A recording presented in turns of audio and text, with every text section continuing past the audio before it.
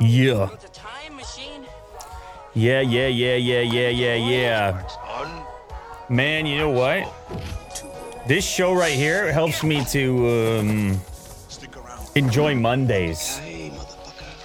Something to look forward to. I mean, a lot of people, they don't like a Monday. You know what I mean? That's like the classic thing. Like TGIF? Yeah, like everybody, end of the week, whatever. But like, I don't mind a Monday. I don't mind it. It's like so much. I guess it depends on what your work looks like. Sure. Guy like you enjoying yourself, right, Will? It's good to be productive. Yeah. Monday morning? Yeah, you just get back in the groove, and certainly for this show, you feel like you got some words, man. Stuff happened. It might have happened over the weekend. It obviously happened today, this morning. And it's just nice to catch up, after a few days off. I feel rejuvenated. Yeah, it kind of paves the way for the whole week, actually. That's right, Will. Yeah, you know what? Yeah. That's right, Will. Okay. So happy Monday to everyone. I think we need to stop hating on Mondays. And I even had a tough weekend in terms of how I treated myself, because I was in a hockey tournament. And tell you what, I was beat up. I got beat up. Okay. I mean, not like punch in the face, but like just sort of in the treatment of myself. Lack of sleep and all that. But did you have a good time, though? It's a weird one, though, because it's like you go hard and you're drinking beer and whatnot, but then you got to get back on the ice and sort of sweat it out. And after like a long night of partying and I'm playing the next day, I'm like, I decided I'm not going to continue drinking the following day. Like I switched over I was drinking some Powerade or something, and it felt like, okay, I can keep going. Because your body needs I don't know, hydration. Something. Yeah. But other guys, they go right back to the beer because it's tourney weekend. It's a tournament weekend. Yeah. But it's, it's rough. You're asking the body for a lot. The body's just like, what is going on You're now? asking the body for a lot. They're like, what are we doing? We're exercising. What are we partying? What are we... Pick and choose, bud. Stop sending me all these mixed signals. But anyway, we didn't win the tournament. Okay. And I think we can safely blame some of the beer consumption. We'll be back, Will. We'll be back. You'll always be back. All right, top story of the day. Thanks to everybody who's joining, by the way.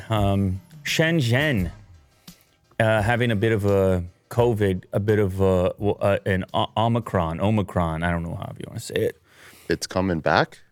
Well, you know what? They were delayed on this latest strain. What do we? Variant. The name of every science fiction film in the future. Variant. Yeah. It's like, oh my God, here comes the variant. Variant can be terrifying in so many ways. It can be terrifying in like a virus infection sort of way. It can be terrifying in like an AI sort of way, a robotics kind of way, a computer virus sort of way. Nobody wants the variant. No, and it's always new. Yes, that's right. We've discovered a variant. We've discovered a variant. Yeah. A novel variant. Very scary. I can tell from the barking in the background there that Kovu's a big fan of the variant himself. He considers himself a variant. He's very dangerous. Yeah. And he's threatening whatever intruders might be at the door. He's trying to fend off the variant. It might be the case. Anyway, listen. In China, they were having a very kind of strict approach to the Omicron. Tons of testing. But what do we know about the Omicron? Well, they had a zero policy. Zero COVID policy. Well, how are you going to have a zero COVID policy with with the Omicron? Did you look around over here? Everybody got it. Everybody. That's it. Oh, hey, how you doing? Oh, you got it. Okay. See you later. Vaccinated, not vaccinated, booster, no booster. Yeah. It was... you think about it, you get it. Prevalent. It was, I don't know. Yeah. I've been in this room for the last 20 days by myself. You got it. You got it. Got 14 vaccines. You got it. No, I mean, obviously I'm exaggerating. Full disclaimer. All disclaimers. not a health professional. Listen, they had a really strict thing, and they were able to keep it at bay. And then it appears that the policies is sort of maintaining this zero tolerance thing, this strategy going forward. So any cases are resulting in shutdowns. A spike in infections in Hong Kong has prompted the Chinese government to place Shenzhen into lockdown. If people don't know geography and proximity, when you're a guy like Will and you travel over there and you're on your way to Shenzhen, you might fly into Hong Kong because of proximity. They're so close together. You're going over a bridge, and next thing you know, you're in Shenzhen. Yeah, it's I don't know if by. you remember that trip. You and I. We took a van, like across the border. Hell yeah, we took a van. Okay. They investigated us. They looked us up and down. Yeah. I said, all right, fine. We'll let you in. They're like, we don't like it, but we'll let you in. You can They said that to you? Yeah, they're like, you can have 5 minutes. We're like, really? We got a whole trip planned. They're like, okay, fine, a week. Yeah, that's better. So we landed in Hong Kong. We were on the, what do we do, Cathay Pacific? We did, yes. We did a Cathay Pacific. It's a decent meal. You're up there in the air. You got a direct flight, Toronto, Hong Kong. It's no problemo. Next thing you know, you're on a bridge, and you're heading into Shenzhen. So this proximity has played a role. You have an outbreak in Hong Kong. Guess what you got in Shenzhen? They're so close. You got an opportunity. Now, Shenzhen as well happens to be the hub for the electronics and computer / mobile tech industry. It's lots of manufacturing, tons of plants. What was it? Kwa Chong Bay? Well, that's the marketplace. Yes. Very cool. That's the marketplace. But even like on the outskirts, we were going to those factories. Weren't you there for that? Mm-hmm. Yeah, just on the outskirts. Yep. It's all types of smartphone assembly. And Apple. Apple's involved to one extent or another. And so now this is going to start to affect the supply chain in a very serious way, almost like it was doing a while back. With the exception of companies supplying food, fuel, and essential goods or services, all businesses ordered to close or implement work-from-home policies. It is expected that the lockdown will persist until March 20th at the earliest. Decision made after Hong Kong reported more than 32,000 new infections on Sunday. 32,000. That's crazy. 32,000. Oh my goodness, that's officially reported cases. Mm-hmm. The measure is a problem for the global supply chain, as Shenzhen is a business and technology center that plays host to manufacturers working for major companies. So let's zoom out even a little further and realize that it's not, and this is an Apple website, Apple Insider. It's not just Apple where your goods are going to probably be delayed here. Man, the story of the last couple of years is your thing is delayed. Your thing is delayed. Anything. And it's all delayed. Life is delayed. Everything's on pause. Your goods are on pause. Your businesses are on pause. Your energy is on pause. Your chips are on pause. Your Bronco is on pause. Your vacation is on pause. Your work is on pause. Essentially, yeah. Your extracurricular activities are on pause. You were doing the climbing. Yeah. Still on Up pause. and down. You go up, you go down. That's what I do, yeah. You go up, you go down. Hopefully more up than down. You only go down, you go down all at once. You go up, you're grabbing. You take the right, what do they call it? What do they call the path you take when you're climbing? It's a route. Oh, you're taking a route, aren't you? Yeah. Damn. You got a whole, shout out for the super chat there, Hugo. Really appreciate it. He actually says he can see your Bronco over there in Michigan. Yeah, I bet he could. He just looked like this. It says Will right on it. The one that you ordered.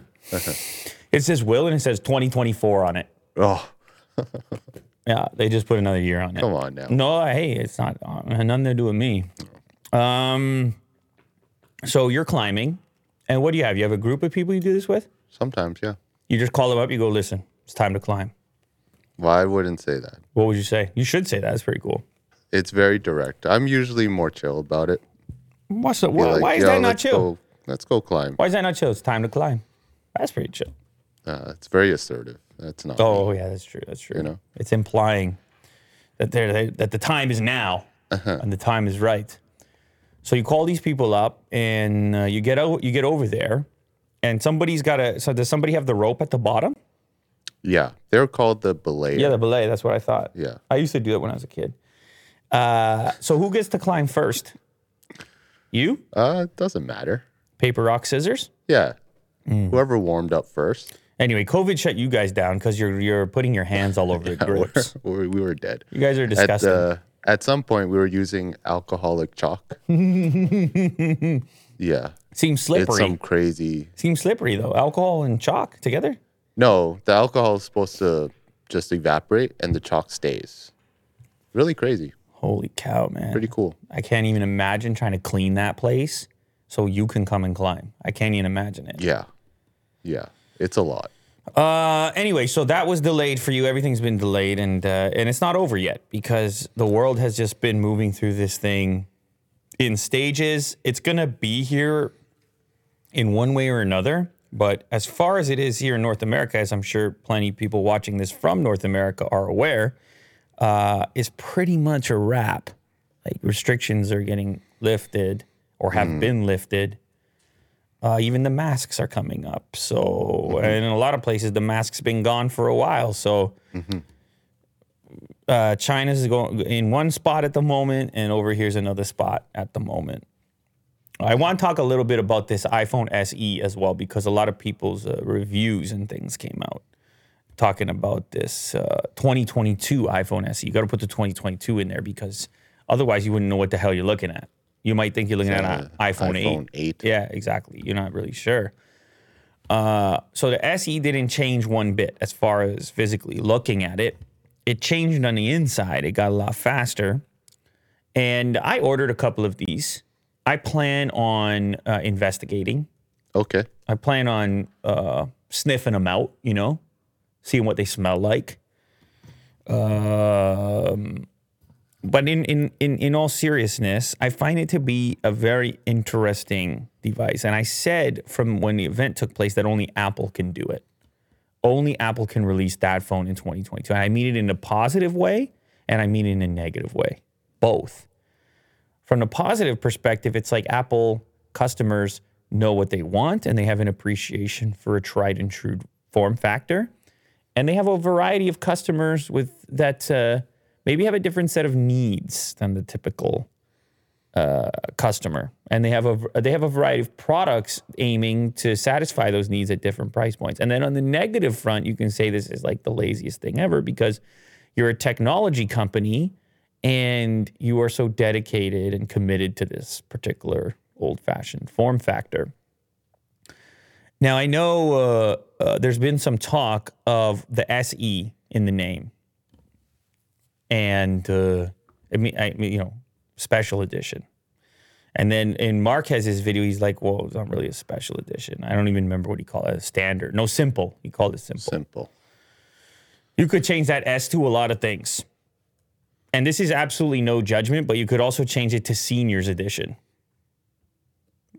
That's no judgment. I'm not suggesting that only a senior could like a thing, but I tend to notice in my life, you get people of a certain generation, they find a thing they like, they don't want it to change that much. Particularly technology products. That's a good point. It's not a judgment on anybody. A young person can have this and be like, that's all I want. You could use the word simple if you want. Change the S to whatever you like. But I think often when we look at these things, it's just through the lens of ourselves. I would hate to use that, or Apple sucks or whatever. But I'm telling you, Apple ain't going to make something that nobody wants. They got the market research, Will. They got the data collection, Will. They know what's going on. And if you look at this particular device, it's going to be incredibly familiar for people who just need modern software and a faster operation. Now, one area where I can say that I think that same group of reliable users, reliable customers, where that same group could really benefit and isn't getting helped out here is battery life. That's my one worry with the thing. You slam the latest chip in there. You look at the way that people are increasingly using their devices to play games and watch videos, which is a thing you would do with the latest chip. And all of a sudden, this thing's not lasting a day. And that's going to be annoying for those customers. So my thing is, okay, do the old reliable, but when you go in there and upgrade the horsepower, you know what else you got to do, Will? Battery. Upgrade the gas tank. Just I'm going with the same metaphor. But it's such a slim profile. How do you change one? I think you make it a little bit fatter, and you call it, and maybe you get rid of the SE Origin. I know they don't want to change the body at all because they're trying to keep costs down. Keep costs down? You're talking about profit margins beyond anybody else in the game. I didn't think I was going to stay up there at that pitch for that long. It's actually tough on the vocals. Yeah. But Don't stay up there. But that's somebody in the comments section is saying that. They're saying, wait, didn't I just see your profit margins? Didn't I just see Tim Cook's bonuses? Like Apple's seems to be just fine. So can't we redo the chassis a little bit? Like you can imagine this phone. You can imagine this phone, Will, with a bigger iPhone mini-like display profile, maybe with Face ID. Right? They have these technologies. They got, buckets full of these technologies from their other devices, and a slightly bigger battery in there. What you got now? Well, now you got a heavy hitter. Now you got a real seller. But that right there introduces your problem. How you going to get people up to those other devices? This is what I said previously about, and I didn't see this in the reviews that I watched, but about business, zooming out the business model. If you give people too much at $400, they're going to stick with the 400. Everyone's going to get it. Yeah. No one's going to step up to the other things. They're going to be like, oh, what? It's a little shiny. Okay, no, this is fine. I'll go get this one for half the price. And now you get this weird conversation about people talking about getting older flagship iPhones. And it's like, it's all very frustrating. I like the fact that Apple makes a new device in 2022 that's actually somewhat budget friendly. But you got to understand your compromises here. And you got to understand what you're buying. And you have to know going into it if it's the right one for you. It's going to operate quickly. It's going to get updates forever. It's got, you'll never wish you had something faster, but you will wish that you had something with better battery. Unless you just don't use it that much, in which case, no problemo. Live your life. But I think that's going to be the number one complaint with this if you're considering it. If you're away from the wall. It also doesn't have like crazy fast charging. Once you do have to recharge it, it's like, 20 watt or whatever. I'm really curious about who's buying this because you talked about potentially the old people that's purchasing this. I thought it would be the opposite. I thought it would be young people. It's mainly because it's affordable. It's a good entry point for the Apple ecosystem. The only reason I was implying older people is because of the strong nostalgia factor with this design. Right? You're dating back, never mind the iPhone 8, it's basically the same as the iPhone 7 as well. Yep. So now you're covering ground, which is almost a decade at that point. So I think the iPhone 6 looked like this too. The iPhone 6 didn't look all that different.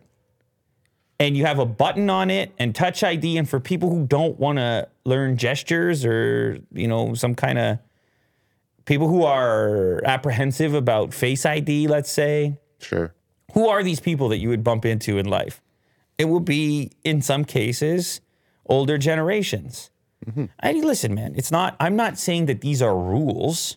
I'm not suggesting that, but when you said younger, cheaper price, you just brought up a whole new thing. What about people's first phone? The iPhone and Apple offering an entry point, and then kids, almost like whatever kid's first phone is. It's like whatever works. It has a camera. It has Apple iOS. Like, fine, get it for them. It's like you can kind of spend $400 here in North America. You can kind of spend $400 as a gift. Yeah, $1,000 as a gift is a whole different ballgame. So it's all types of factors in there. But where Apple is genius is in the balancing of their product line and the progression of the customer. That a customer can enter into the Apple realm, but still be wanting something more within that ecosystem of hardware products that they can get in, get all the services going, and then say, oh, next time I'm going to get that. I'm going to get that other one. Yeah, it's just aspiring. Yes. It's There's a need for upgrade. like Porsche sells more of the Cayenne than the actual 911. Yeah. And it's a more approachable entry point. And then same with like and the then- Bronco. there's There's aspiration baked in. So for Apple, it's a business move. They absolutely could give you more, but why would they? You understand what I'm saying? Yeah. Oh yeah. Why would they? Go buy the Mini. It works for them. If you want more, you want more, you spend more. They figure it out at every price point, and businesses do this. It's not just that. Businesses do this. The car companies, you know who does this? The restaurant does this. The steak is $52. The chicken is $38. That's an expensive chicken. I don't know. I'm just saying. Like, I mean, I don't know where you are. I don't I know. hear A you. guy like you, Will, you know. Well, I yeah. understand. A guy like you go to these fancy places. I just try to predict. I don't know about these places. You understand? Yeah, you're not wrong. I just, I try to imagine. I try to imagine these things. Apple makes an extra. Here. Speaking of Exactly. Yeah. money that Apple has, Here we go. this is your segue, your transition, you had this planned all along, didn't you? Yeah, I try. We talk about Apple's money and how successful they are. How about an extra $5 billion on the bottom line, which, according to, in this case, Daily Mail, is a consequence of no longer providing chargers and earphones with its new iPhones. People may have wondered how that would affect Apple's bottom line. I would have wondered because, of course, Apple wouldn't tell you. They wouldn't say to you, Yeah. think of all the extra money. Think of the money we're going to make. Or we're going to say, we're not going to change the price of these things. In fact, it might even go up. But actually, we're saving the environment. Yes, the environment talk. When we're saving the environment, we don't give you cable. We don't give you the power brick. You already have those. Come on, reuse those. Don't put the old phone away. Get the new phone. But reuse the cables. Don't worry about it.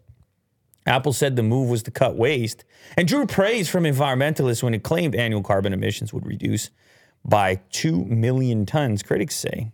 Customers have been hit in the pocket by continued high prices since 2020. Apple has charged customers £19, this is a British site, for a new plug or earphones. Experts believe that Apple could be saving about £27 on each phone.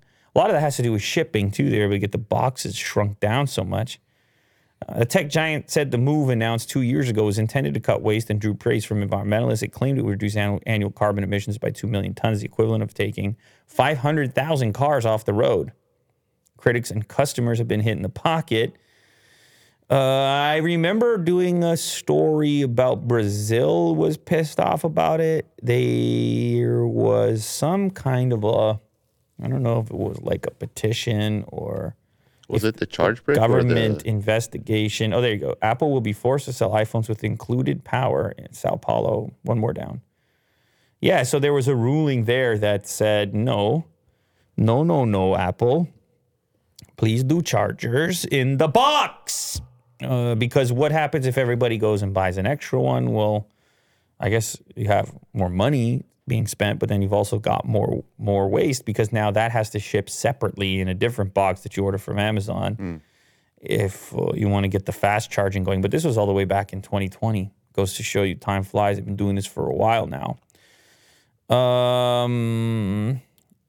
Look, a lot of this has to do, also depends on your upgrade cycle.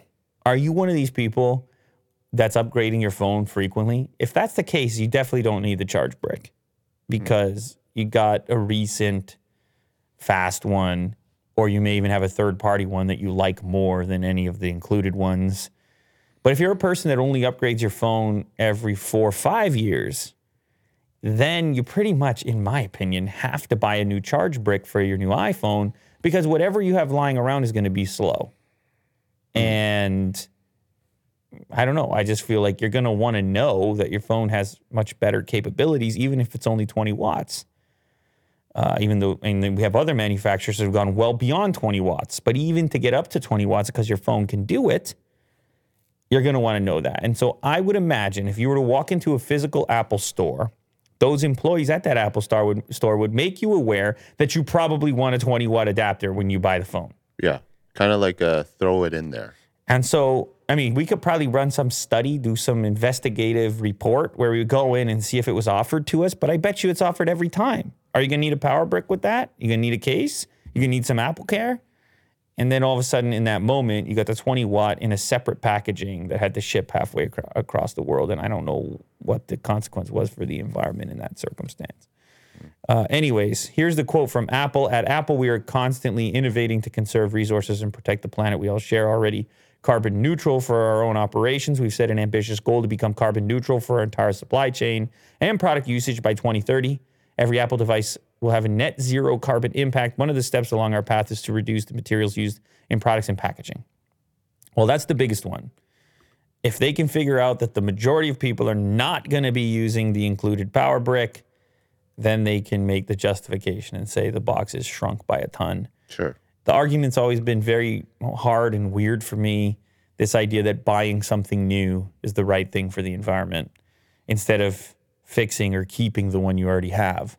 But of course, that's if we're talking about the environment at all. And as these mega corporations get involved in the environment, they're all going to have different approaches. And it's certainly better for them to have some interest than none interest. If they were to say, screw the environment and not even consider it, well,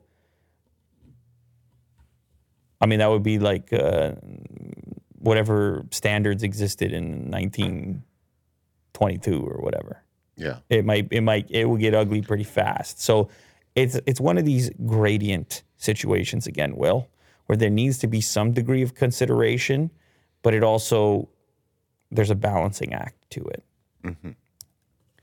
Elon Musk has challenged Putin to single combat over Ukraine. Honestly, when you sent me the screenshot of the tweet, I wasn't sure if it was real or not, or if it would have been deleted.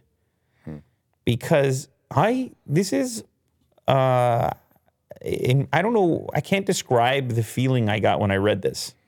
Can you describe the feeling you got when you read this? I was like you. I thought it was fake. Okay.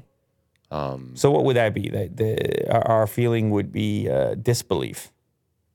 But why? Why is this? He says whatever he wants. I mean, he has got some crazy tweets out there. Elon likes to troll, so I wouldn't be surprised if this was real. You know what I mean? That he would actually do it. Mm-hmm. Well, I mean, I'm sure he would do it, but he also knows it'll never happen. Yes. When he tweets it. He also understands it's going to be a hot tweet. I don't even think Putin uses Twitter. He doesn't. Well, the word could get back to him still. Okay, sure. I mean, the tweet with a hot tweet to that extent. But I don't know. What does chat think? Do they think it's real? No, it's real. I mean, he wrote the tweet. It's on his Twitter. But right now? Like you said, it was deleted. No, I said I thought. I was like, is it going to be there? Is it going to be deleted? Was it? Oh, so it is there. I presume it's there. Do you want to verify that it's still there? I'll check. Let's verify that it's still there at the moment as we talk about such things. Of course. We need to just go Elon Musk Twitter. You don't need to be signed in. Okay. You go right to his Twitter handle. Anyway, the point I was trying to make is I don't know how to feel about the tweet because it kind of, does it feel like it trivializes the situation? I'm conflicted. Part of me is say what you want, and then, and no, all of me is say what you want, but then if I'm reading it after the fact, I guess I can only speak on the emotion that I get out of it, which is if he knows it can't happen, then he knows it's a joke. And if it's a joke, at the expense of who? Is it at the expense of Putin, or does it trivialize the events taking place? Maybe it's just brownie points for him. Make it about him. I don't know. It's just I'm having a weird reaction to it. Maybe it's nothing, and maybe it's a typical troll, and that's that. I know a lot of people have talked, Will, about like why it is. Like a lot of people have, I think Jake Paul challenged Putin. A lot of people hate this idea of sending other people to fight on your behalf, where you're sitting in a cozy, luxurious setting. And then you go and round up the 20-year-olds and you send them to fight. Like that seems pretty obvious, right? That people aren't going to like that all that much. It's like, if you care about this thing so much, why aren't you on the front lines? And it's the same reason Zelensky in Ukraine, that people are getting behind him or reposting his images as he's appears to be surrounded by military personnel. Like he's in the mix. Granted, Ukraine is the place that's being attacked. We just don't, and historically in war and such, when you examine the generals, let's say, that are more willing to take risks themselves. But then on the flip side, there's the other side of it, which is, well, if these people are so important for these operations, then they can't possibly put themselves in harm's way. So it's, but I understand the feeling of, hey, if you're willing to risk other people's lives, you better be willing to risk your own. Or if you're willing to risk other people's health, you better be willing to risk your own. And I think that's where this fight thing comes in, where people are challenging Putin directly and saying, now in the comments on the Reddit post, they say Putin is trained in Sambo and he's a former KGB agent and Elon doesn't know what he's in for. But I also feel like Putin's pretty old and I don't know what his physical shape is. And I think Elon's a pretty big dude as well. So Elon's tall. So he's 69 years old, Putin. So we're betting if they actually do fight, who's going to win? They're not going to fight. It's just not going to happen. But Elon's like 50, right? Something in that range? Yeah. That's a big difference, a 20-year gap. A 20-year gap is a big difference. Age makes a difference. Either way, he's sending the tweets and getting the interactions, and that's the way it goes. And if I think there's a lot of people that wish that disputes could be solved in some other way than having young people kill each other, like any other way. Arm wrestling. Any other way, play a video game or. I mean, I know that's not. It's obviously between leaders unrealistic, but yeah. Speaking of situation over there, apparently Russian influencers are very upset because as of Monday, today is Monday. Remember the beginning of the show? Yep. Big Monday. As of today, Instagram has been shut down in Russia, not by Instagram or Facebook, but actually by Russia, I believe. And you have some massive Russian influencers that are losing, well, their following. And here we have a reality TV star, Olga Bezova, who cried while saying goodbye to her 23.3 million followers on Instagram. Some Russian influencers have bid tearful farewells to their fans following their country's Instagram ban. The influencers have asked their fans to follow them on other social media platforms like Telegram and VK. Now, here's they're not getting sympathy from everyone. A lot of their fans are upset and they're saying, this is brutal. But then others are saying, wait, you're crying about losing followers while your government is invading Ukraine and people are losing their lives or their loved ones and not followers on a social media app. Now, I don't necessarily think it's one or the other. I think it sucks for everybody. I don't think it's as simple as saying it can't also suck for them. It sucks for them in a different way, but it also sucks for them. Could she use a VPN? Would that I don't solve it? think she's willing to take that risk. It's a pretty high profile account with 23 million. If the Russian government were to find out she was still posting through a VPN, I would think she'd be in some serious trouble. She may have even got direct contact. She may have even been visited Yeah. saying don't try to post anymore. And for the record, even if she was to use a VPN and post and maybe leave Russia, let's say, if she could, then the majority of her fans are going to be Russian. And then she's going to be asking them to break the rules to look at her account. Which, do you really want to recommend that to your fans when the government has taken a stand on it? Probably not.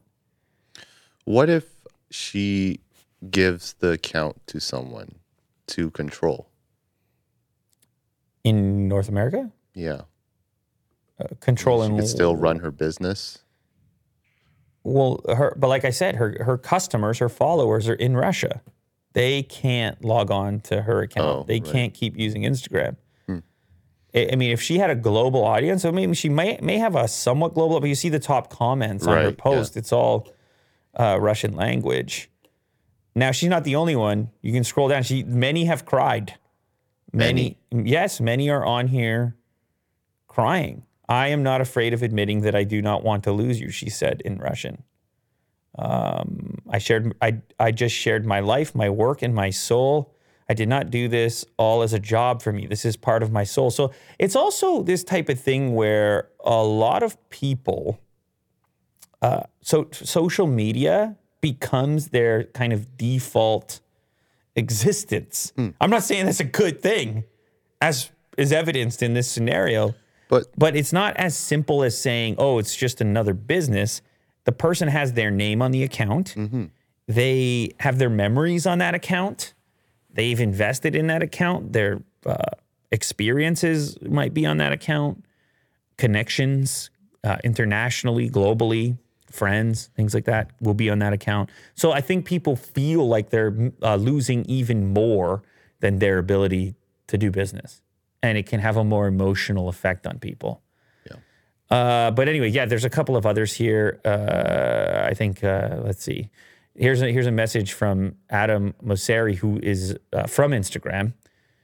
On Monday, Instagram will be blocked in Russia. This decision will cut 80 million in Russia off from one another and from the rest of the world, as 80% of the people in Russia follow an Instagram account outside their country. This is wrong. So it's not, that to me indicates what we were thinking, that it's not from Instagram's side. It's from the Russian side, and I guess it's their version of a type of sanction in which they're saying, well, hey, Instagram is making money from our citizens. They're cutting us off. The U.S. and U.S. companies are cutting us off from everything, so we're gonna cut something off too. And in that case, it happened to be Instagram.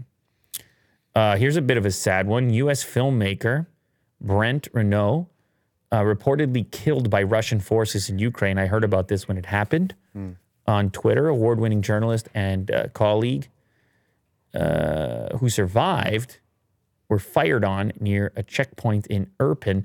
This is an incredibly dangerous job to Journalist? like in an active conflict.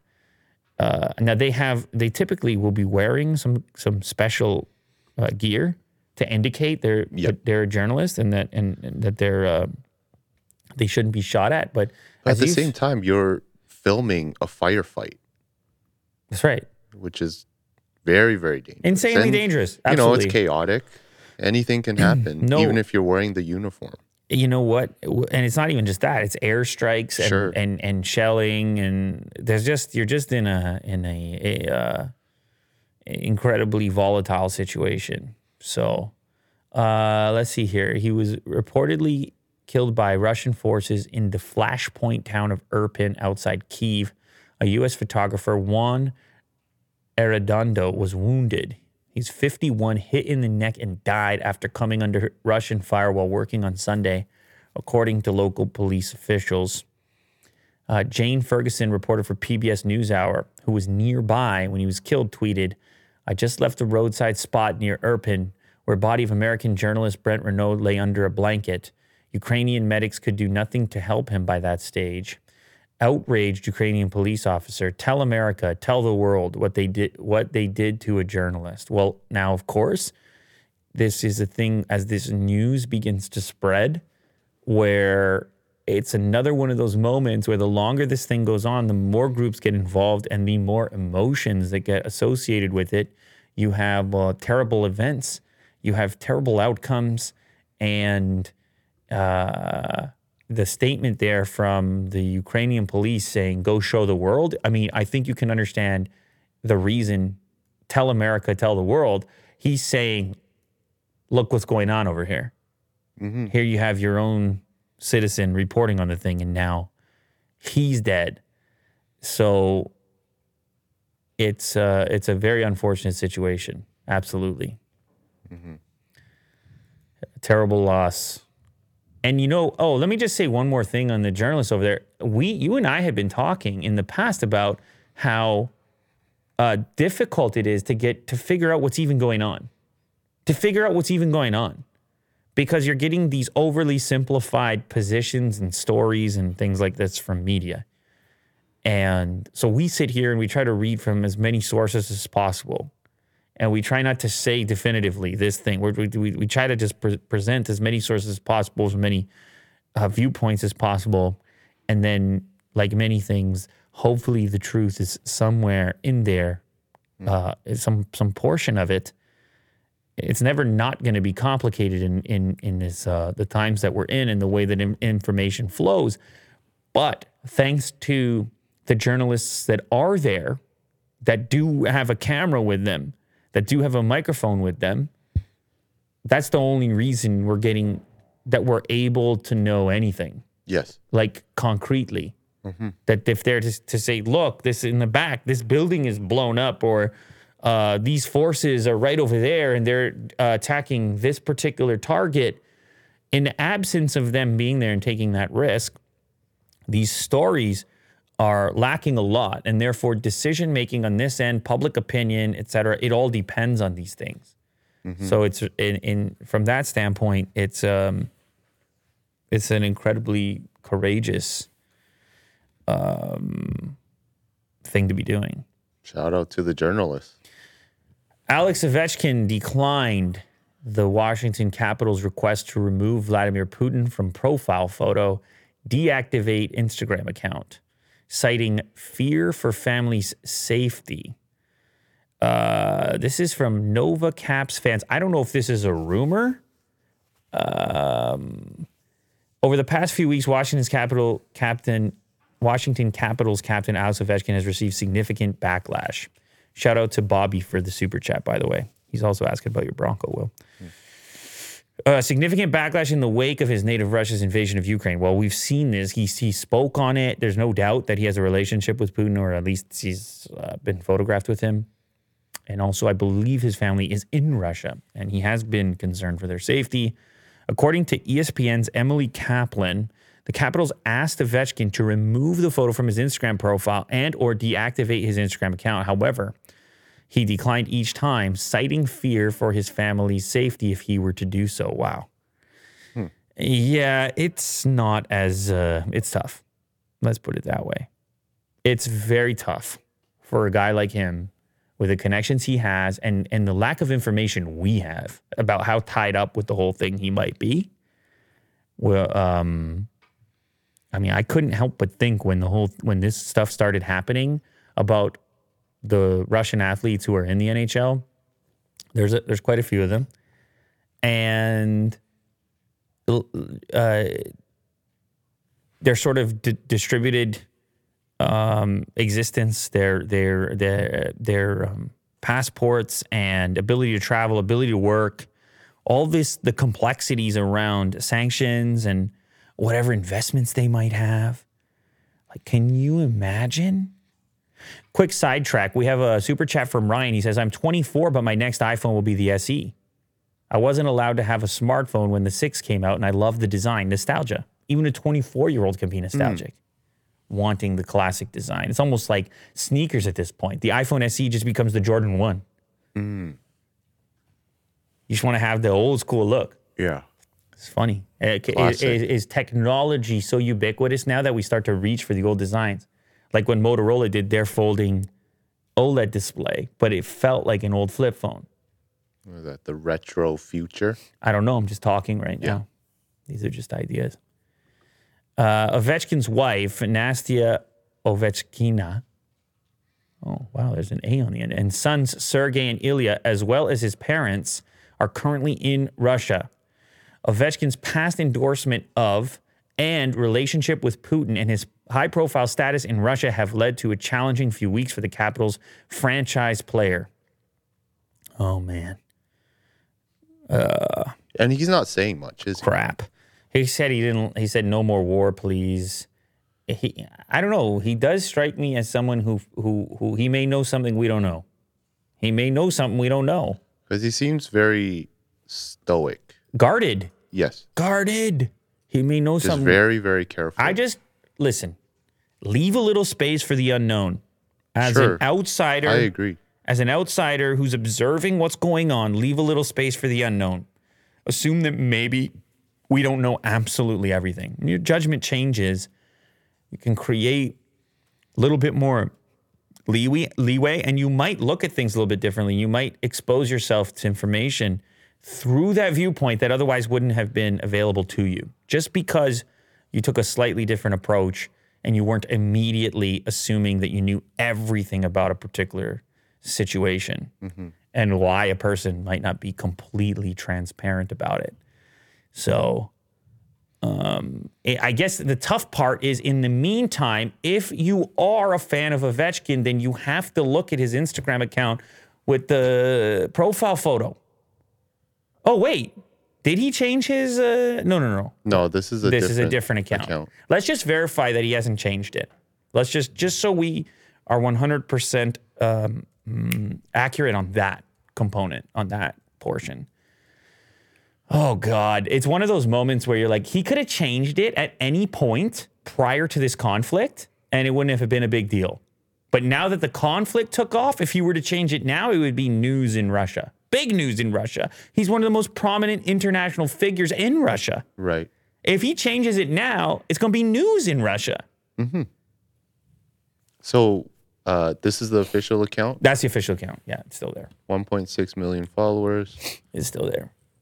It's him with Putin. Yeah, it's still there. Yeah. Okay.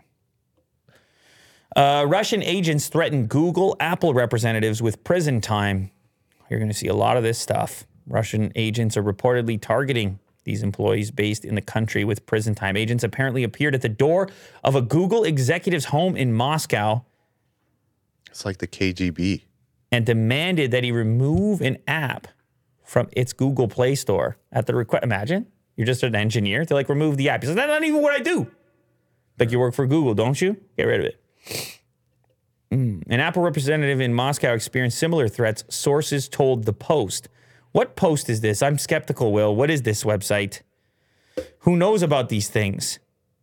I just see it says more news in the top left corner. Now I'm really worried here. Red State Observer. Okay, hang on a second. Click on the initial source there. Okay. So it was more official? Well, no, I just wanted to know where it was originally reported. Yeah. This is Fox Business. Numerous American big tech companies based in the U.S. have taken disciplinary action against Russia. Well, we know that part. But where is the part about... Oh, there you go. Same thing. Oh, the Washington Post originally. You know what's funny, Will? Can I just say something to you? Just while we're here. Here's what's important. You got into this situation where people became very aware of the source of the information around the time of Trump's initial campaign. Fake news, this and that. CNN recently took heat with the Rogan stuff. Fox has an unlimited number of haters. These sources, the brands themselves have elicit a response or reaction in the individual that they can't even read the words. Like, these are some comments we get. Like, why are you looking at that website? You're looking at that website because some people are looking at that website. That information is being distributed to the world. It doesn't mean you have to 100% believe it. It just means that it is currently active, it is currently being consumed, and if it surfaces on our radar, chances are is because it has tremendous velocity, which means that it's useful to you not necessarily because of the words themselves, but because you need to know what the world is spending time doing so that you can then gauge the significance of any set of words. It would be like seeing the sales figures on an iPhone SE and saying, I guess people like it, right? It doesn't make it more accurate, but it does act as an extra data point for you that this is what humans are being exposed to. But what we just experienced as we moved from one article to a second and to a third is the reposting behavior of the internet. And I guess we're the fourth. So you found this piece of news here, which links to the article on Fox Business. And then you get a bunch of people saying, screw Fox Business because they hate Fox. And it turns out Fox is posting a story with links to Washington Post, where it was originally reported. And these are from different ends of the political spectrum. Yes. Goes to show you. I'm glad we figured that out. No, but I'm just saying it goes to... Because when you say fake news, fake website or whatever, it's... No, but we want to get down to the bottom of it. Absolutely. At the end of the day. Absolutely. But what I meant to say in this case, beyond that, is just that you can the political affiliation of the site sometimes gives you an indication of what the angle is. Yes, it's kind of like broken telephone. Sometimes it doesn't. Yeah. Sometimes it's like in this case, it's a repost from some other place, and it just happens to be a hot topic. Yes. And now maybe the way it's written and the way it's cited could be slightly altered. But ultimately, the core of the information is rewrapped, reframed, recontextualized by some other site. In most cases, without a tremendous amount of new input. So you could be sitting here saying, I'm a Washington Post guy. That's all that I'm into. I'm a Washington, everything else is crap. And then you got a literal repost of the exact same story on Fox. What happens when it gets over there? Then all of a sudden it's lacking truth because of the banner? What if the words are exactly the same? You understand how the whole thing can get really slippery really fast. And then you've just got these allegiances, and once again, you're having difficulty thinking for yourself. Anyway, so originally posted on the Washington Post, Putin's pre-war moves against the U.S. tech giants laid groundwork for crackdown on free expression. So this is going to be probably a more comprehensive article, as you can see here. We're already 3 paragraphs deep before seeing another image, and there's only one ad on the page. That's how you know you're on the Washington Post. Wait, don't we pay these people? We're subscribed. Yeah, we're logged in. There you go. We're logged in. We even pay these people. And yet we still have ads. Well, yeah. I mean, listen. Well, we get the article because they were going to block it from us. Within hours, an app designed to help Russians register protest votes against Putin could no longer be downloaded from Google or Apple, whose main representative in Moscow faced a similarly harrowing sequence. Titans of American technology had been brought to their knees by some of the most primitive intimidation tactics in the Kremlin playbook. Well, yes, if they knock on your door, good Lord, people aren't ready for that. People aren't ready for that. You're not ready for that. It makes it so much more real. Those old school tactics, physical threats. Yeah, half the time I'm in my underwear. They could catch you in your underwear, man. They don't want that. You better take that app down. I don't want that. You better take those apps down. You're like, I barely know what I'm doing.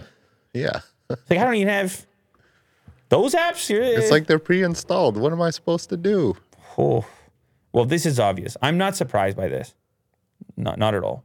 I would assume that this stuff is going on. If I was an American, or I mean even a Canadian for that matter, working in Russia right now, I would be concerned about my ability to keep working. And this, this goes both ways, I guess. I mean, we were just talking about Alex Ovechkin in the U.S., and I've read rumors about potential work visa problems for upcoming expiring work visas for even professional Russian players. Now, I'm sure they'll get it figured out, but if you're just an employee for Apple or Google in Russia, or you heard about the detained basketball player or whatever.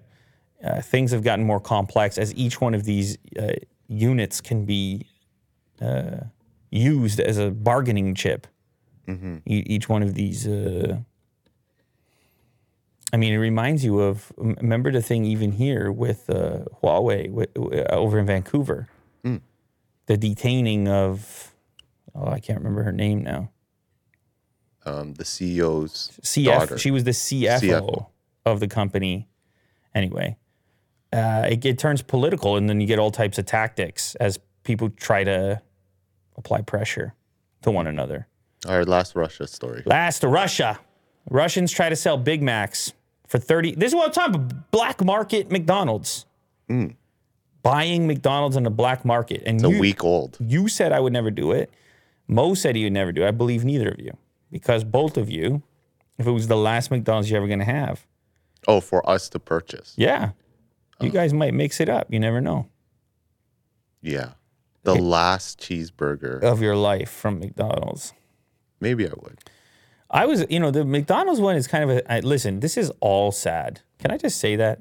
It's all sad. Like, it's all, you know how hard they had to work? If you read the origin story of the first McDonald's in Moscow, oh my God, just to get along, just to put the Cold War away for a while and shake hands and find a way to mix culture. So much, so hard to build things, so easy to break them. Anyway, in the meantime, you've got huge nostalgia here as people aim to collect and keep McDonald's paper bags for $300 as every location closes in Russia. It's around 850 locations. Russians are now selling McDonald's menu items online. What do they put in the fridge for you at least? Popular items like Big Macs and McMuffins have been offered at inflated prices. One listings on a classified ads website offered McDonald's packaging for $373. Insider viewed multiple listings on Avito, a Russian classified ads website, which offered products including Big Macs, McMuffins. Big Macs go for $36 on these sites after exchange rates. In Russia, the burger would usually cost $1. $1 Big Mac? Because it's a different economy, right? It's was it? Ours is like $7 or something. Well, this is no time to complain. You understand? Oh, okay, yeah. At least you can get one. I'm sorry. 7. He's complaining too far. about inflated McDonald's. Well, yes. What do you think the minimum wage is in Russia? That's true. Yeah, it's not whatever it is over here. Another seller recently posted a McDonald's breakfast, including McMuffins, potato pancakes, and sauces for $18. The listing translated into English, the seller said they were offering items for those who want to enjoy the last taste of a bygone era. I don't know why these type of stories help me they kind of help me to get some more texture of what the scene is actually like. To see something seemingly inconsequential, like a Big Mac, but then to see it described in such a way and try to envision that environment where the Big Mac can become a symbol, the bag, the logo even can become a symbol of an entirely different era. I know you're seeing used fries container. I'm telling you, man. It's like, why do you want that? You just want the smell? No, I mean, the smell is gonna be gone quickly. I think what it is you're looking for a symbol. You want to hold on to a symbol of maybe what you would perceive as a happier era, like a pre-war era. There's a war going on right now. Yeah. The perception, international perception has changed. Yeah. And you're trying to remember the time before, and you're just buying ridiculous things in trying to achieve it. Shout out to Don Quixote for the super chat, by the way. What can I say, man? I know McDonald's was trying to continue paying its employees. I don't want to say that it's over. I saw Vin sent an article of regarding Tom Brady. So Tom Brady. That's coming up. Oh, it's coming up. Well, it just is a reference to this one. So I don't know if you want to go right to it, because I have a segue, a reference to it. So he has a football, the final touchdown football, which sells at an auction for $518,000, over $500,000, because of the significance of this football. Says officially he's going to retire. Mm-hmm. And then comes back. He comes back. He comes back. So what happens to the significance of that ball? Well, it's not his last touchdown anymore. For sure, he's going to have a touchdown. Another one, which will become the new last touchdown. But actually, it might even be a fun story. What? I have his last football before his fake retirement. Uh-huh. It's kind of funny. I don't mind it either as a storyline. But to pay that much money? No, I mean, as a collector's item, the person is definitely hoping it is truly his last touchdown. They're not wanting him to come back. But they're probably a fan of his, and they're like, well, I get to see another year. And if they can spend $500,000 on a football, then chances are they have enough money anyway. You don't need to feel too bad about it. And the football's not worth $0. It's still significant, not as significant. But that's what the McDonald's reminded me of.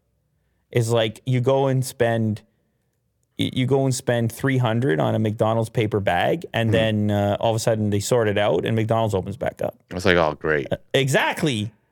It only works in the presence of these very specific circumstances, and then all of a sudden, like limited things.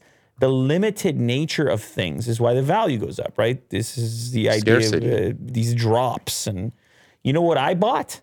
NFT. Did you buy an NFT? Hell no. Let me tell you what I bought, okay? I was at the hockey store, and they had a limited edition collab. And I was conflicted. My kids had to convince me. I couldn't pull the trigger. My kids were like, you got to pull this trigger. And I was like, really? And they were like, this is limited right now. It was one of 500 limited edition hockey sticks. Austin Matthews, local Maple Leaf player. And it's a very special colorway. Okay. So normally the stick that he uses on a regular basis is called a Jet Speed. And the Jet Speed is typically black and red. But since he plays on the Maple Leafs and he's sponsored by CCM, his Jet Speed is blue and silver. Now, if you try to buy, that's an old Matthews stick. That's a Bauer. You gotta type specifically CCM Jet Speed. Austin Matthews, CCM Jet Speed. You'll see what I'm talking about here. So, nope. Because you're also going to get ones that, no, that's a Nexus. It's old. Nope. You have probably too many words in your search there. I would just do Austin Matthews, CCM Jet Speed. There you go. Anyway, Pappy? Yeah, that's his nickname. So if you look at the skates, the first in the top left over there. So this is the colorway, and these are only his. They're custom. Like I can't go buy these. CCM made it for him. Mm-hmm. And the same thing goes for the stick. It's that same silver, blue, and whatever. You can actually see pictures of him using the red version. So I think it's pretty new. This one seems blue. Oh, that's it. That's the stick right there. Yeah, he's holding it up. Anyway, point being is they released it for regular people to buy, but they only released 500 of them. Okay. And the store had like the last 12. There were 12 left. And I shoot right-handed, which is rare. I know that sounds weird because you're like, everybody's right-handed. But typically in hockey, since most people are right dominant, they want to have the top hand on their stick as their dominant hand. Mm-hmm. Because sometimes your other hand comes off when you're not shooting and you skate with like one hand on your stick. It doesn't really matter. The point is there's more left-handed shooters than right-handed shooters. So all those had sold, which I love when I'm looking for sticks because I'm right-handed. Oh, there you go. Now click on the picture with the card, the signed card. Okay? So I got the stick, and every stick of the 500 comes with that card, hand signed in silver ink. And so I told the kids, okay, I want to use the stick. You guys can have the card. But the scarcity is what got me. They're like, you want number 311? We got 12 left. And I was just like, oh my God. And so what I did is I popped on to Sideline Swap, where you can trade. It's like eBay, but for sports equipment. And people already had the thing listed for $1,500. And it was $350, $359. And instantly people posted for $1,500. And other hockey stores had bought the collab and they had reposted for $700, $800, even in the store. So the scarcity thing right now, especially, seems to be extra effective. That I don't know what kind of market dynamics are going on. Our psychology relating to scarcity, inflation, gas prices going up, conflict, COVID. It's some kind of club. It's some kind of special concoction going on right now, where you want to belong. You want. I think maybe we feel like things are slipping away, and we want to hold on to something that feels special. And the McDonald's bag is kind of like that. I mean, in a different way. And other memorabilia, certainly NFTs, which we've talked about. But this one actually got me because I was like, I need to have some weird mix. I can't just put it on the wall. I can't just like collect it to just collect it. I have to use it. Did you get it? Yeah, I got it. You got it. I got it, and I used it already. Oh, okay. I take this stick and I use it right away. How was it? I love it. Okay. It's absolutely fantastic. I'm glad we figured that out. There was no way that I wasn't going to use it. The fun for me is in using it. Yeah. So, but scarcity, even you, who knows, if the Bronco was in stock right now and it wasn't a shortage, would you have ordered it? Yeah. Like there's something about this scarcity component. PlayStation 5s. We were just talking about PlayStation 5s. GPUs. Everything. It's like it's this thing where you're walking down the street and there's a lineup and they're like, "What are you lined up for?" They're like, "The iPhone," and you're like, there's only 12 left and then they're sold out, and then all of a sudden you didn't even want an iPhone, but you're like, "Damn, maybe I do." Why am I waiting in line? Maybe I do. Yeah. Right. It's like walking past the empty restaurant. You walk past the empty restaurant, you're like, I don't know, the food must not be that good. You walk past the full restaurant, all of a sudden you're lining up. It's like, wait, there's an empty one right over there. But, when you're visiting some next place, take a chance on the empty restaurant. Actually, probably don't. Well, dude, man, when I was in Japan, I waited for a special ramen shop to open for 3 hours. That's what I'm talking about. Yeah. Apparently, it's a normal thing there. Not 3 hours, maybe like an hour or two, but people do line up there for food. Well, what do you mean there? I mean, even here. There was a time, Young Lou, there was a time.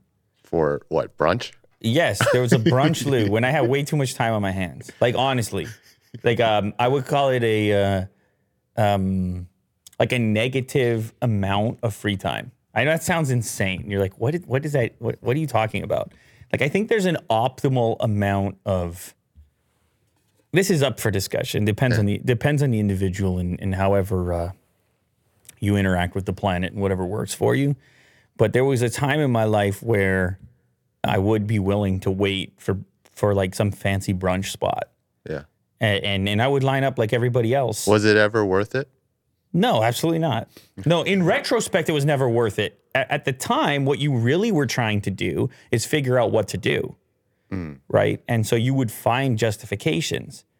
Because if you didn't have anything really going on that day, then extending the brunch experience was okay. Kind of like your Bronco investigation that went on for so long, right? It becomes the enjoyment.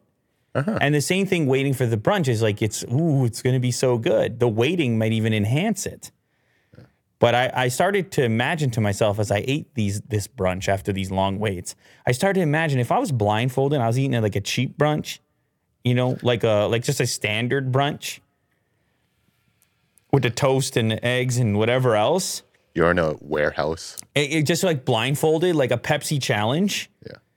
I'm like, I don't think there's that much difference between these brunches. What am I doing with my life?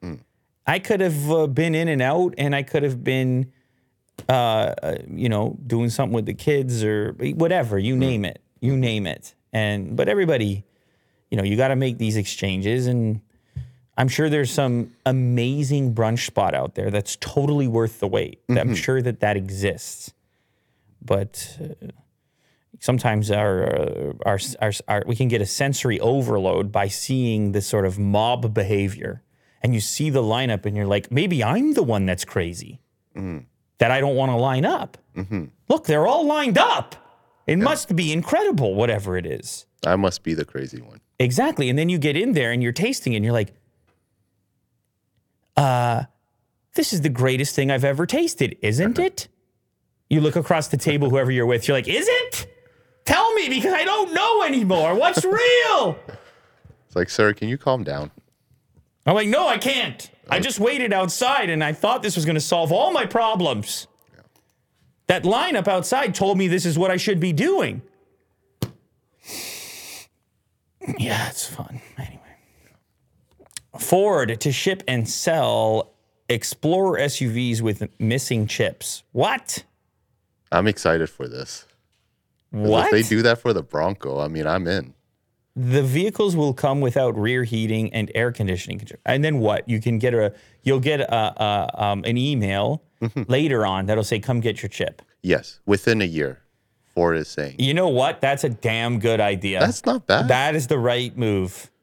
I mean, if you don't need rear heating or air conditioning. No, but you do need it. But imagine they were to say to people, here's your option. I don't know how badly you need your new car. You want to wait, you wait. Yeah. Right? It can sit with us.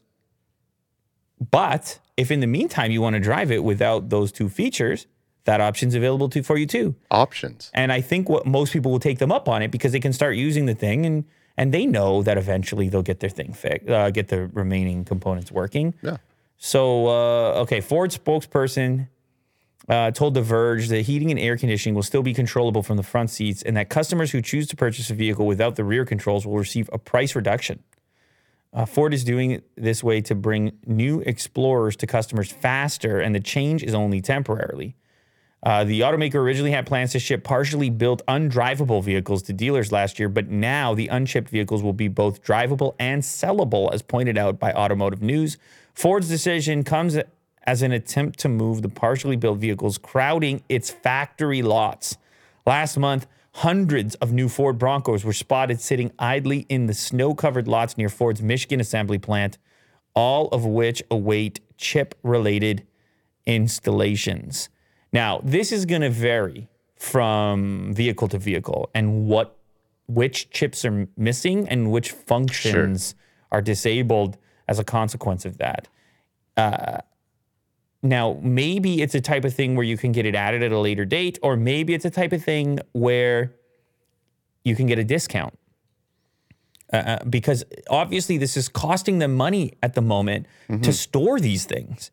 To have all these vehicles sitting around, lacking something minimal and taking up space and depreciating is really what's going on. Although the scarcity factor means almost nothing is depreciating. But anyway. This doesn't apply to Bronco. They're talking about Explorers. But yes, unfortunately. If you could get your Bronco, but the rear heating wasn't working, but the front heating was working, would you take it? Oh, absolutely. 100%. Okay, let me ask you something else. Okay.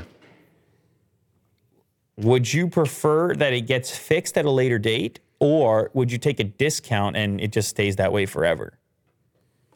No, it has to be fixed at a later date. It can't be driving in beta. What if the discount is substantial? Unless there's like aftermarket stuff, I can just No, what if it install. Will absolutely never be fixed, but the discount is substantial? What is rear heating worth to you? It would depend on the substantial discount. That's what I'm saying. That's the question. What is the amount? I don't know. I really don't know. Well, you do know, Will. If it was $10,000, for sure you would do it. Sure. There's definitely a number. Sure. I think you would probably give up. Maybe 5K. Oh, I would definitely give up rear heating for 5K. Yeah. I thought it would be less than that. I thought you might give up rear heating for like 1,500. No. You want that rear heating. And what else was there? Air conditioning controls. It's just rear heating. Oh, shout out, by the way, to Umedijan, who's actually looking for Mo on the super chat. He just passed by. I don't know. We might see him. We might not. He claims that he's very busy today. Hopefully he graces us with his presence at some point here. Hold on. There's an update here. Update! To clarify, the affected vehicles are Ford Explorers, and they'll be missing rear HVAC controls. Also updated to include some additional context. So this is important, Will. Rear HVAC controls, not rear HVAC. So you're still going to be heating and cooling the rear, but you're not going to be able to adjust it from sitting back there. Which is not a big deal. Not really a big deal. I'll take that $5,000. I'll keep it. You'll easily take the 5. Yeah. You might take less. Plus, you're going to get your vehicle sooner. Don't forget. Sure. Ford announces new EVs for Europe, battery plant for Turkey, just as it makes major electric vehicle commitments here in the U.S., including the development of new modular platforms and the establishment of the Model E division dedicated to EVs. Ford is also making significant moves over in Europe. The automaker Monday said it will add to its EV lineup in Europe 3 new passenger vehicles and 5 new commercial vehicles by 2024 as part of a plan to grow EV sales in the region 600,000 units annually by as early as 2026 or over 2 million worldwide by the same date. I'm curious to see what they do with the vans. I have one of those Sprinter vans, and Ford has a competitive van. Forgetting the name of it now. Mo yelled Transit because he's a van guy. He's what is it called when you're into the vans, Mo? Yeah, van life. He's a van lifer. Oh, okay. So he likes the Transit. You like the Sprinter or the Transit? Sprinter. He still likes Sprinter. Anyway, the Transit may have an edge here if they can get an electric one to market ahead of the Sprinter. Because a lot of people might be interested in the efficiency associated with that, the potential cost savings. I don't know how that would work. If you're doing like a full van life, that might be tough. Not sure the recharging and such, but certainly for fleets, for deliveries, possibly for utility companies and things. I don't know who it would be specifically for, but look at the options here. These are the 9 electric vehicles that Europe's going to get. The Puma Sport crossover, so they're naming some and not others. A medium-sized crossover, the Mustang Mach-E, obviously. Transit Courier, Tourneo Courier, Transit Custom, Tourneo Custom, and E-Transit. So the E-Transit looks like the big van. The dedication here to electrification, obviously big and coming at a really interesting time as the world has a big ongoing conversation around natural resources and oil and gas, and reliance on those fuels and things like that. Although you still need those things to build these things. Yeah, the nickel mining. And to use these things. Well, nickel, but also, I mean, certainly these plants use traditional energy in production and so forth. I'm curious, is Ford big in Europe? Getting bigger. Been getting bigger, I believe. Yeah. I mean, it's obviously a different marketplace from a competition perspective. In Europe, you got a big hold from the German brands. You got the French brands over there. Smaller cars. You got a whole different market. Yeah. Smaller roadways. It's a different market. But Ford's going for it. 15-year-old steals daddy's Tesla and takes an uphill leap at a gas station while drinking. Holy cow, that's a lot. Did you see this? I have not. I have not seen this, but it has all the makings of a terrible situation. Oh yeah. You got 15-year-old. That's a problem. Stolen Tesla. That's a problem. Uphill leap. That's a problem. Gas station. Another problem. While drinking. Another problem. It's a multiplier effect of problems. So you can sense that something's going to go wrong. Okay, here we go. You approach it. Oh my God. What he didn't mean to hit the accelerator. He misjudged something and had a lot of power. That's one of the things I have always wondered about these vehicles is as smart as they are so damn powerful. Like one, I guess you could say the same for any vehicle, really. But these ones, man, if you tap that thing, you go. You tap, you go. Hey, Instantly. I promise. Yeah. It's freaky. There's no rev up of the engine. You tap, you go. Yeah. That's the tagline. Yeah. We're going to do Lou Later merch. You tap, you go. And what accent is that? We have to do another Willie. We have to do something for Willie Doo's Bronco. Okay. It would be like an old school type of shirt, like somebody would have for a Mustang back in the day or something. Okay. It'll be like the horse logo, but my head. Yeah, something going on. I don't know what it would be, but it's we need to get some things going on. There's some details of it. He was arrested. He's alive. The teen is alive but arrested. According to the Austin Police Department, police and fire department units responded to a major crash at the Shell gas station at 2701 at 1:22 a.m. Yeah, there's probably drinking involved, obviously, at that time. A gas station is a tough one to hit, too. Obviously, erupt in flames right away. Police said the male driver of the Tesla Model X crashed into a traffic light pole at the intersection of Exposition Boulevard and then into the gas pump. The vehicle was an $80,000 Tesla, so I don't know, it's probably a fast model. The driver, who was the only occupant of the vehicle, was able to escape from the car and was outside the vehicle when police and fire crews arrived, which is actually kind of impressive because the thing sort of like flipped up on its side a little bit. He was arrested for driving while being intoxicated. Yeah. And he's apparently okay. Yeah, he's okay. After this insane crash. So it flipped up and then back down, and the gas pump caught fire right away.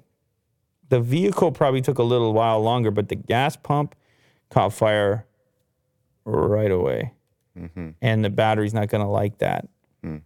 This is an interesting clip that I saw. Look at how many views it has. Oh, I just realized that. So this is a YouTube channel, Jamie's Garage. I hadn't seen it before. And the title is a short. It's a YouTube short. And the title is 400K and it's so bad. So he's got a McLaren 720S, very expensive car. It was just delivered. And he's comparing the build quality to Tesla because Tesla has taken some heat in the past. Panel gaps. God, does that happen? Like heat in Tesla taking heat. There's just a burning Tesla in the last story. Yeah. With the gas station and the flames. Yeah. That's not intentional. Anyway, I'm sure it's. Are you sure? I'm sure it seeps in. So Tesla has much attention has been paid to Tesla's build quality in the past. People will go around and inspect and then rank it. And I'm trying to think of the guy on YouTube that he'll get a new Tesla and completely tear it down and inspect every aspect of it. But there's been a history of things like panel gaps. Monroe, that's who I was thinking of. Yep, Sandy Monroe. It's a hell of That's good to know. Tear down and inspection. I love these kinds of videos. Oh, do you know this guy? Oh, you don't know this guy? No, but I've seen Bronco teardowns. Oh, okay. Well, he probably does other. He was in the automotive industry forever. I even think him and Elon have gone. Yeah, they're a one-on-one interview with Elon, and they've gone back and forth on social media. He visited him in Texas. He's got a lot of experience. Okay. Yeah, this is a cool channel. I'll check it out. So shout out to Sandy Monroe. But anyways, this is different. In this case, this individual, Jamie's Garage, is comparing a McLaren 720S to a Tesla and saying the build quality is even worse. How much are these? Is 400K? Yeah, that's right. 400K. Many people, but here's the thing.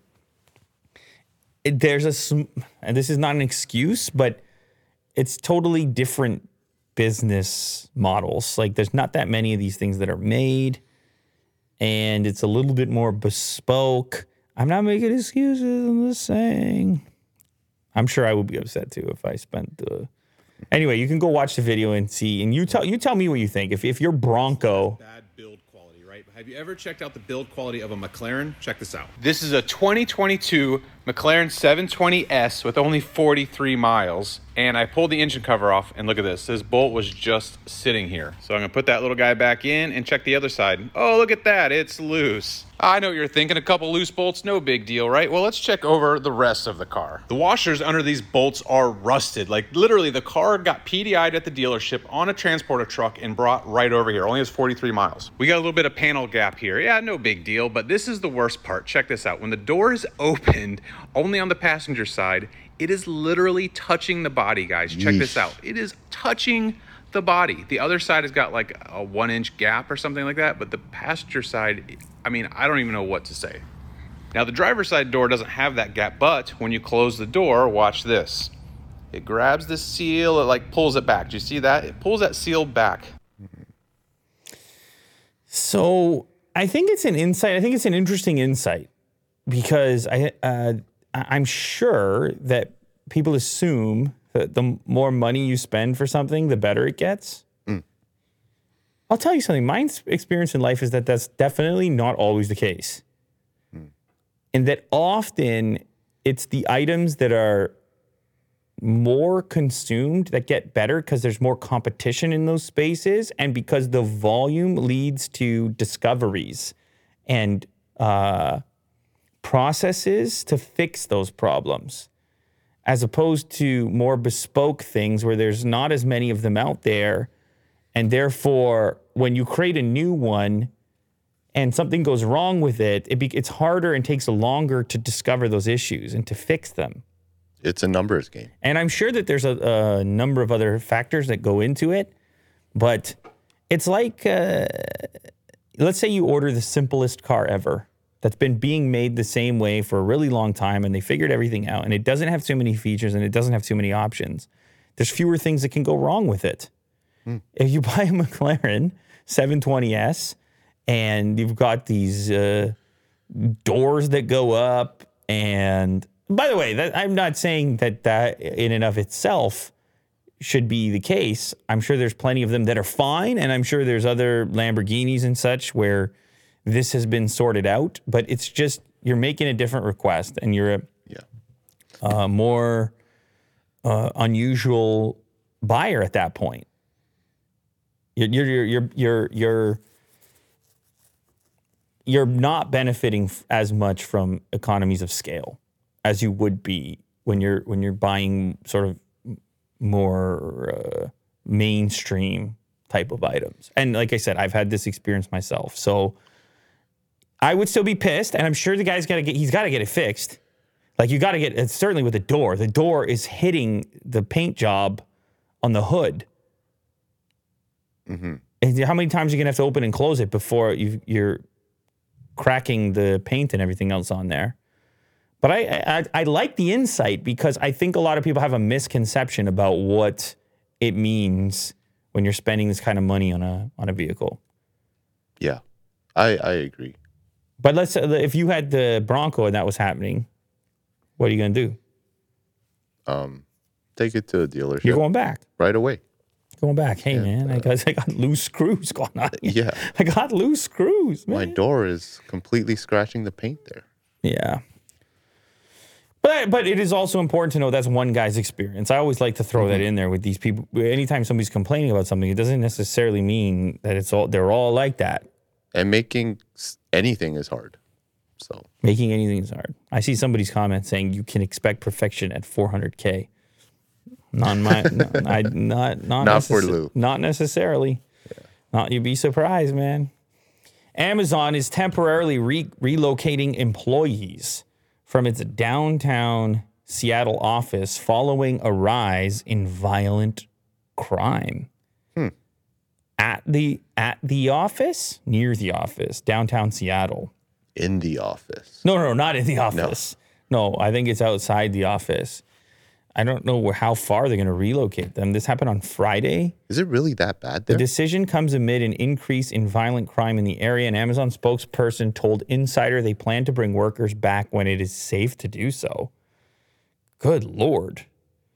What are they getting robbed? Amazon is temporarily relocated. An Amazon spokesperson told the Insider via email, given recent incidents near 3rd and Pine, we're providing employees currently at that location with an alternative office space elsewhere. The building is not closed, however, so I guess the employees can choose if they still want to brave it. The spokesperson added, we are hopeful that conditions will improve and that we will be able to bring employees back to this location when it's safe to do so. I don't know who's going to still go when you're offered to go somewhere safer. It's like, nope, I'm going. The office is at 300 Pine Street, half mile from its main headquarters on 7th Avenue. I'm sure in the next paragraph it's going to tell us what happened. Reported by Como News, shootings, stabbings, and other crimes are increasing in the area. Michael Del Bianco, a 15-year-old boy, was shot and killed at their intersection March 2nd. 1,800 Amazon employees are assigned to the office, according to the spokesperson, many of them working remotely as well. There have been at least 3 shootings, 2 stabbings, and 1 carjacking since February 21st. Yeah, I guess you're going to probably not want to be at that intersection, most likely. Mayor Harrell will continue to develop a comprehensive approach to public safety in collaboration with police and safety advocates, community members, and so on. I mean I've heard of Seattle becoming a little bit more violent. I've heard of such things. However, this puts a little bit more specificity to it, like right on a particular intersection where they happen to have their offices. This looks, it doesn't look that bad. You're scrolling That's what they all around. say. No, I'm just like, do me a favor. I feel like I found, maybe it was Twitter. Oh, wait a sec. Maybe it was Twitter or maybe it was YouTube, but somebody was walking, and it might have been this street. A person has a YouTube channel. Just type, go to YouTube and type Seattle, like homelessness or something. Let's see if, that's a month ago. Can the city of Seattle link homelessness with crime? Housing the homeless. I don't know. I feel like I recall somebody walking in a region almost kind of like that in Seattle. It's going to be hard, I think, to find the exact thing. You type Pine Street. Is it Pine Street? No, it is Pine Street. I don't know how specific the clip I was watching was, but apparently... I was hoping a keyword. Yeah, no, I understand. But they got to obviously figure things out. That was the clip right there. Downtown Seattle. That looks a lot like Pine, doesn't it? That was 2 years ago, though. Anyway. Nonetheless, Amazon is looking to do something different. So this is the problem. This is how it goes, though. This is why this is important is because what do you think happens to that neighborhood if the shootings and stabbings continue and then Amazon leaves and they have 1,800 employees, right? Mm-hmm. What happens to the diner that's across the street that they used to go to for coffee? It's probably a Starbucks and not a diner. But what happens, like, it's this domino effect. Everybody leaves. Everybody leaves. And then the area gets way worse. And small business goes away. And it's just like these other effects that aren't immediately obvious. So you got to figure out a way to sort those things out, right? If you've got a problem. Certainly stabbings and shootings are a problem. You try to find a way to minimize that however possible. Mm-hmm. There's plenty of other effects that come from that. It's bad news. Yeah. Pete Davidson scores a free seat on Jeff Bezos' Blue Origin flight. Speaking of Amazon, Did he ask for that? they don't really say in this article. A crew of 6, including Pete Davidson of Saturday Night Live, will attempt to venture past the Karaman line on March 23rd aboard a Blue Origin rocket. The comedian and actor will travel to space with Marty Allen, Sharon and Mark Hagel, Jim Kitchen, and George Neild. Designated NS-20, the Blue Origin mission will be the 4th human flight for the Jeff Bezos-led company. The crew is set to launch from Launch Site 1 in West Texas, March 23rd. That's very soon. That is very soon. I guess William Shatner did that as well. Blue Origin sent him there to space on October 13th, and Bezos made his trek July 20th. Davidson is an honorary guest. Everyone else is a paying customer. So I'm guessing Bezos asked him They must be pals. as a guest. They must be pals. You look One at that. does not belong. You look at that group going up, and you're right. These it's not. Spot the difference. It doesn't. But hey, good for him. Whatever. It's a $450,000 ticket. Yes. That's a hefty ticket, and I'm kind of blown away on how much he's achieved. go ahead. Just overall. Go ahead, Will. I don't know. You don't want to go into specifics. Go ahead, Will. What has he achieved? Yeah, I'm just going to leave it at that. Yeah, but it's you like, are. it's just so, I don't know, props to him. No, he seems to be doing something right. No, absolutely props to him. Yeah. No, I agree with that. And especially what he's going through right now. Just go to space for a bit. Yeah. Quick trip to space. But I presume there's some upside for Bezos as well, which is if you send somebody like him up there, he's going to talk about it, put it on social media. You're promoting your thing. Saturday Night Live. Yeah, it's not, there's some benefit for Bezos as well. There's benefit for Davidson. He gets to do the trip. There's some benefit for both of them. That's how these deals work. Yeah, let's hope he doesn't die first. Okay, so this one, I saw this right before I went to bed. Very bad time to read this type of thing. Because it's just so negative. So negative and sad. That's it. That's it. I'm done. There's no other analysis than it's sad. And actually... For Kanye.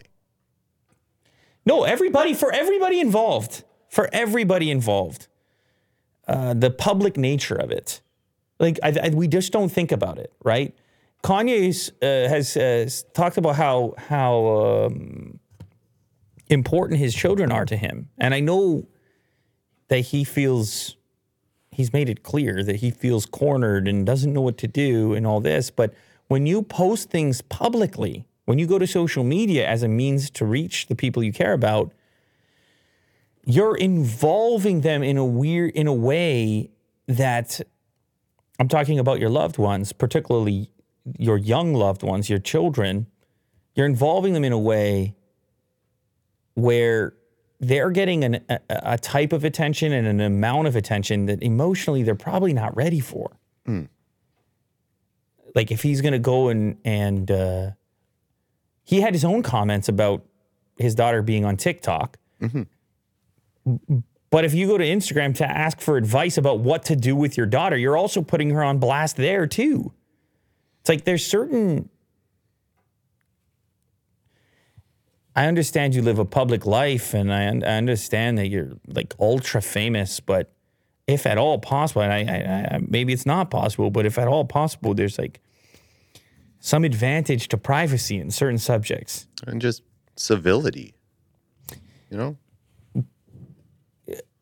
But once it's public, I don't even know that there's a way to do it in a civil manner because you might say something in a civil fashion, but then all the comments and everything else, if you're a kid and you get a hold of a phone and you're going to want to see what your dad is saying about you.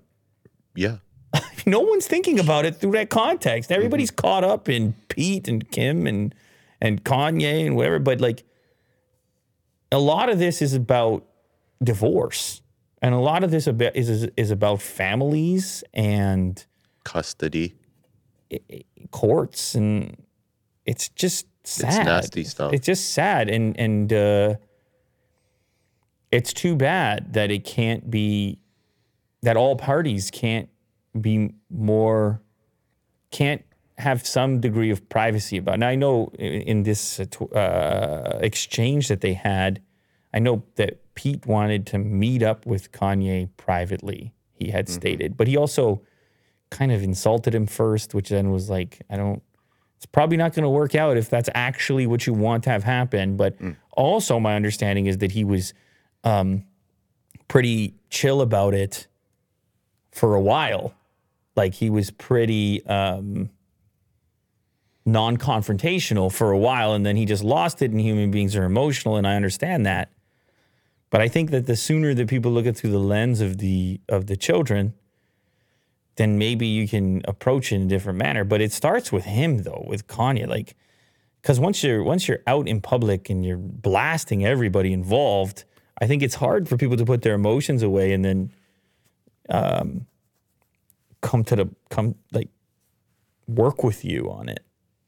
Another thing that I didn't see talked about much is if you go up to the original photo of Pete and his, by the way, they went back and forth, and at one point they're insulting each other, and then at the next point they're like, hey, we should meet up, and these are leaked text messages between them. But the one thing that got missed here in this photo, which I'm not a huge fan of, because the context of posting is just to inflame somebody, just to make somebody angry. But if you look at his left shoulder, where you can see the word Kim.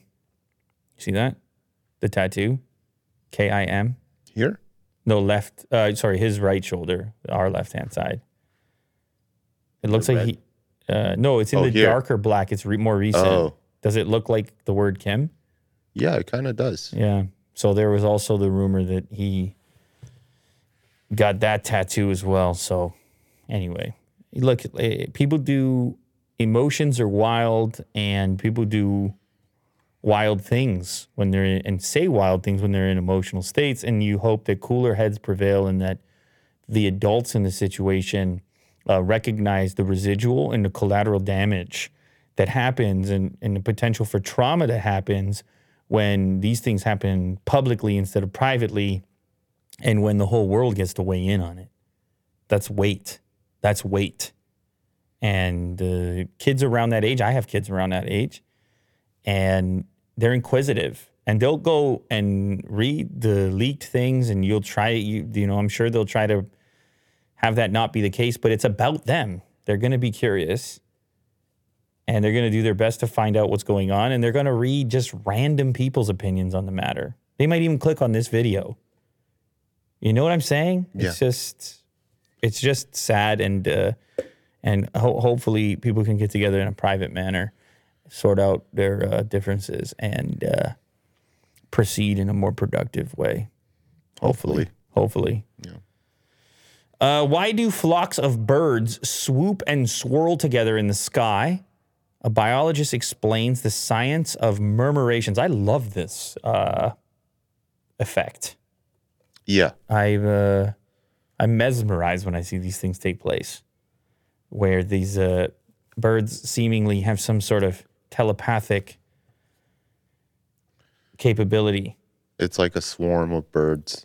But they don't bump into each other. No. In the sky. They are like aware of some kind of movement, of some kind of environmental characteristics that cause them to move in a certain way. And I guess that's exactly what we're going to discover here, or at least a scientist is going to aim to explain it to us. Can you guess first? Is there like one specific... It's one specific reason. Why they do this? Why they gather, yeah. Is it some sort of defense thing? Yeah. Oh, okay. Yeah. Okay. There we go. That wasn't... I wasn't super confident in that.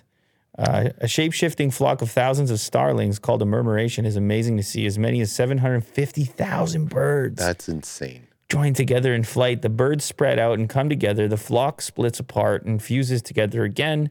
Murmurations constantly change direction, flying up a few hundred meters and zooming down to almost crash to the ground, like swirling blobs making teardrops. There are many birds that form these groups called flocks. It's called, this special kind of flock is named for the sound of a low murmur it makes from thousands of wing beats and soft flight calls. So you can get these before sunset in fall, winter, and early spring when the birds are near where they'll sleep. After maybe 45 minutes of this spectacular aerial display, the birds all at once drop down into their roost. Scientists think it's a visual invitation to attract other starlings to join a group at a night roost. One theory is that spending the night together keeps them warmer. As they share their body heat, it might also reduce the chance an individual bird would be eaten overnight by a predator such as an owl. Okay, so I've obviously seen this with small birds like starlings. I had an experience where I saw a much smaller version of this with bigger birds. I don't know if they were crows, but they were flipping out. It was like a storm or something, and it was in my neighborhood, and they were going nuts. How many? Making noise. Thousands? No, not thousands. It was probably like maybe 100. Okay. And they couldn't agree on where to sleep. They would all go down around a group of trees and then get up and fly and make a bunch more noise and then pick a different spot and then get up and fly and pick a different spot. Like they were negotiating. Yeah. No, here. No, I want to stay here. And I guess must have been a similar thing where they sensed some sort of incoming threat and they became really concerned about where they were going to stay that night. Well, it says that they can do this for up to 45 minutes to kind of figure out a place to rest. That's exactly what I spotted. I had seen it with the small birds before, but I never saw it with the larger ones. Because I would assume as well the larger ones are less prone to risk factors from the same predators and things like this. But very interesting stuff. Love this stuff. Yeah, Absolutely. nature. Yeah, I love this stuff. So interesting. Kawasaki's rideable robotic goat is the electric car for wandering cowpokes. Huh? My goodness. That looks fun. Gracious. Well, why not? Because you got the spot, which can walk around and do certain activities, but you can't ride it. You can ride this one. Yeah, and in fact, it actually kind of waddles around. Its steps are a little small, no? Yeah, it's not a striding animal. I wonder if it has different varieties. There's modes. So it has a longer stride as well? No. Okay. So it can actually use the vehicle, the wheels that's on the hinge of their leg. And it parks down for the rider to actually get up. So it lowers down. Cool. And the wheels adjust the height. And it can move around as well. That's amazing. It's and there's music to go with it, but it's just really ridiculous.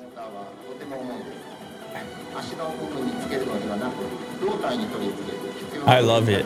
This is some sort of a trade show. Yes. I don't know what trade show it is. Electronics. Convention. Yeah, electronics convention. Presumably in Japan, I'm guessing. Yes. And it kind of drives around like a car when it's not in its trotting mode. That's like slightly less impressive. I mean, I don't mind that it can do it, certainly to get the rider on, but I think the trotting is more impressive. Seems like a harder calculation, but it also at the same time doesn't seem quite as fluid or nimble as Spot is. I don't know if it's lacking as many joints. But who cares? Who doesn't want to ride a robotic? What is it? Is it supposed to be a goat or like an antelope? Look at the shape of it. Yeah. I thought it was like a deer, A deer. but it has horns. It's not a horse. It's like an antelope, Yes. which is interesting because that's not really what you'd ride. And the horns get in the way of what you can see, like your sight lines. I don't know if that matters or not. I don't know if this is like a proof of concept or if this is an actual. Are we close to a mode of transportation here? I mean, it's way too slow.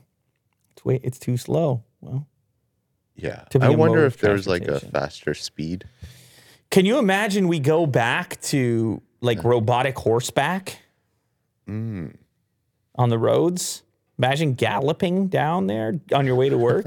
Wait, go back to robotic horseback? Well, I mean horseback, but the robotic version. Oh, right. Like in the future when it's robotic. Maybe in some weird steampunk world. In a weird steampunk world with like close proximity to one another. If you bump into each other with this, it's not a big deal. But I guess it has to be at some point. It just has to move faster. Yeah. We're getting nowhere. I mean, she walks faster than this. I appreciate the effort. It looks like something. It's also got those There's- massive side-mounted counterweights, Yeah. which are going to be tough to maneuver. I'm guessing there's And, like a immediate stop button. That's a and stop the button. thing is, she's bouncing quite a bit too. Like I'm getting an upset stomach looking at like what Yeah. Okay. what if I didn't? What if I had a big breakfast and now I'm getting jumbled about over there? Jostled I'm around. getting jostled. So Well, yeah. it's cool There it anyway. is. It Yeah, exists. no, I'm down for it. If I had one in here, I'd ride it just for the novelty. Yeah. You know? People be like, Lou, come down here. I'd be like, on my way. They're like, are you coming today or what? Yeah. Like, I'll have to shoot a video. The amount of details in this game still amaze me. What is that? What's that game? Red Dead? Red Dead Yeah. 2. Okay. So I saw this Reddit post, and it's just a brief glimpse of the gameplay. And what you see here is this guy's on a river, and it appears to be an eagle just plucks a fish out of the river. And he uses his binoculars to see it. It's a really simple GIF, but I decided to look into it because I know Red Dead has a lot of interesting details Okay. like this. Sure. So I found this video that has a lot of, like, it's a compilation of wildlife in the world that actually interacts with the world. I find it fascinating. This stuff is really interesting because you don't, like, the reason why these worlds are so static is because there's no other interactions around the world in the world that you're in.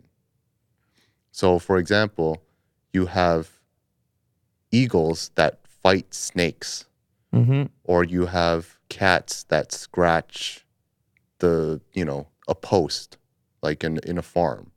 There's stuff that's happening, and that's kind of like the realm of, like, real life. Things are happening.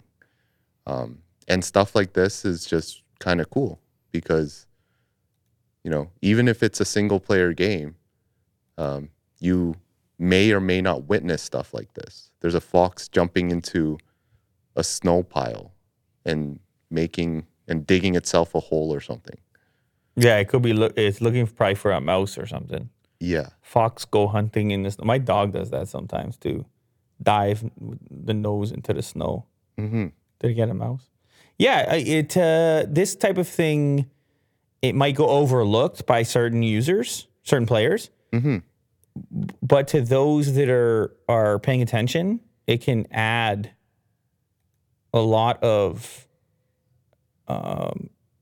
realism. It can add a lot of texture, at which point the immersion goes way up because there's these like seemingly random things happening that are on the side. And you happen to catch it. Yeah, they're not the focal Sometimes. point. It's kind of in the peripheral, but yet There's a bird taking a bath. Because if you think about real life, there's always stuff going on in the peripheral, particularly in nature. There's always something. Some leaves are moving, some wind, some wildlife.